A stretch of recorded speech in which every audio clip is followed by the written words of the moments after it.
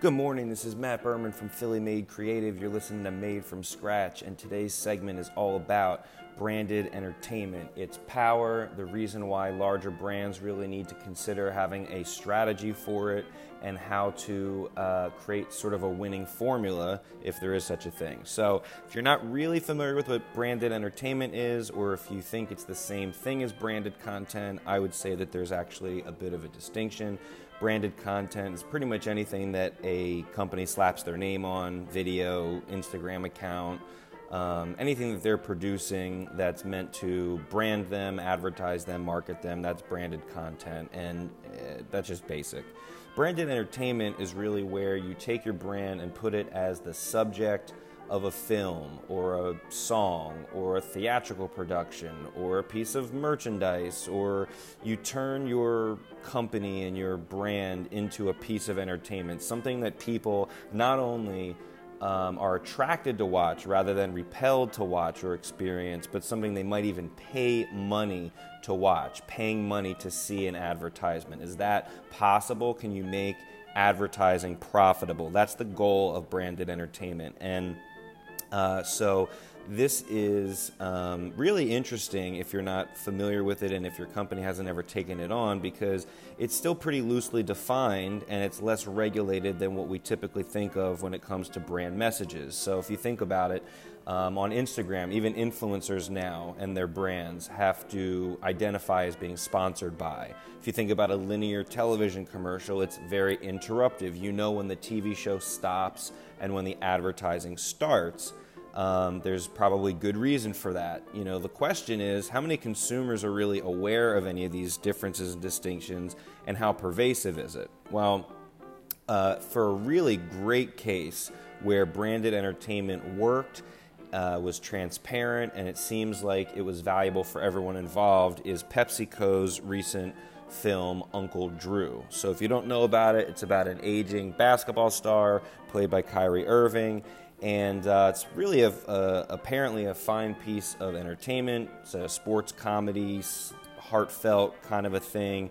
But if you look above the line, this looks like a regular Hollywood production. It's about an $18 million budget, Summit Entertainment, Kyrie Irving, other basketball stars are in it. Wyck Godfrey and Marty Bowen are producers. These guys did Maze Runner together. Marty Bowen worked on Power Rangers. Wyck Godfrey did the Twilight series. The director of Drumline, Charles Stone III. I mean, these are all people who've been involved in major and successful franchises, no less. So more than qualified as a team and with materials and resources to make a commercial, that's for sure.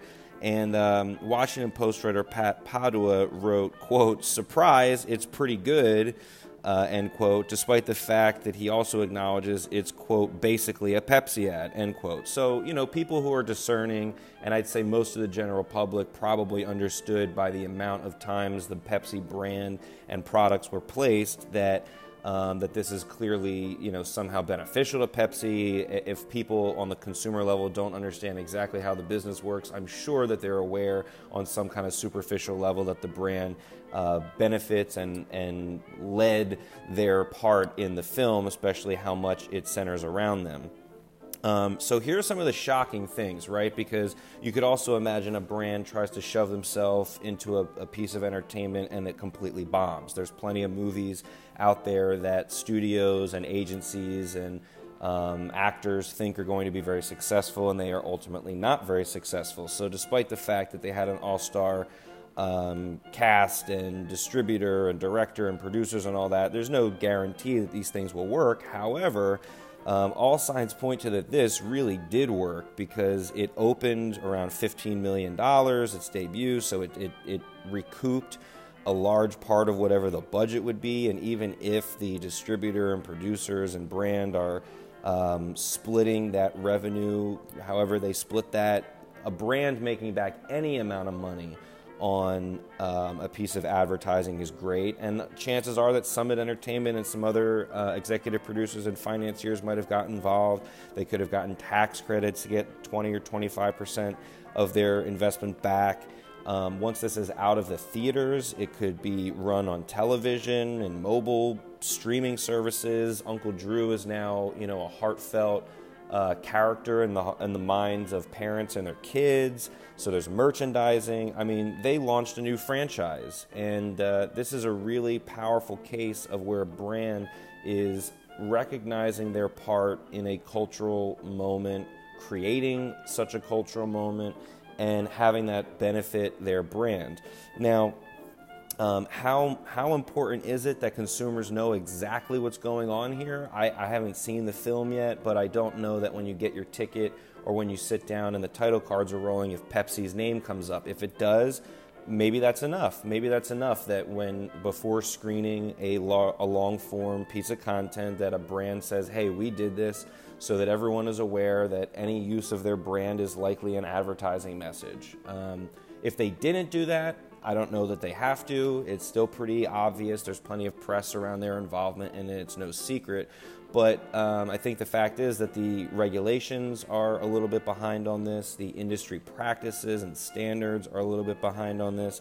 And it's something to talk about. My personal feeling about it is that a brand is supposed to make a difference with the products they sell, and if the marketing and advertising for that product or service can also make a difference in another industry with consumers, with the people that are already your customers, that's awesome. That's really, really awesome. And from an entertainment perspective, whoever wanted to get this story made originally, what an amazing opportunity to not only have the entertainment industry and all these talented people agree to do this project, but to have one of the world's largest consumable goods co-sign it, and all these talented athletes, playing parts. I mean, it's really cool. It's very, very fun.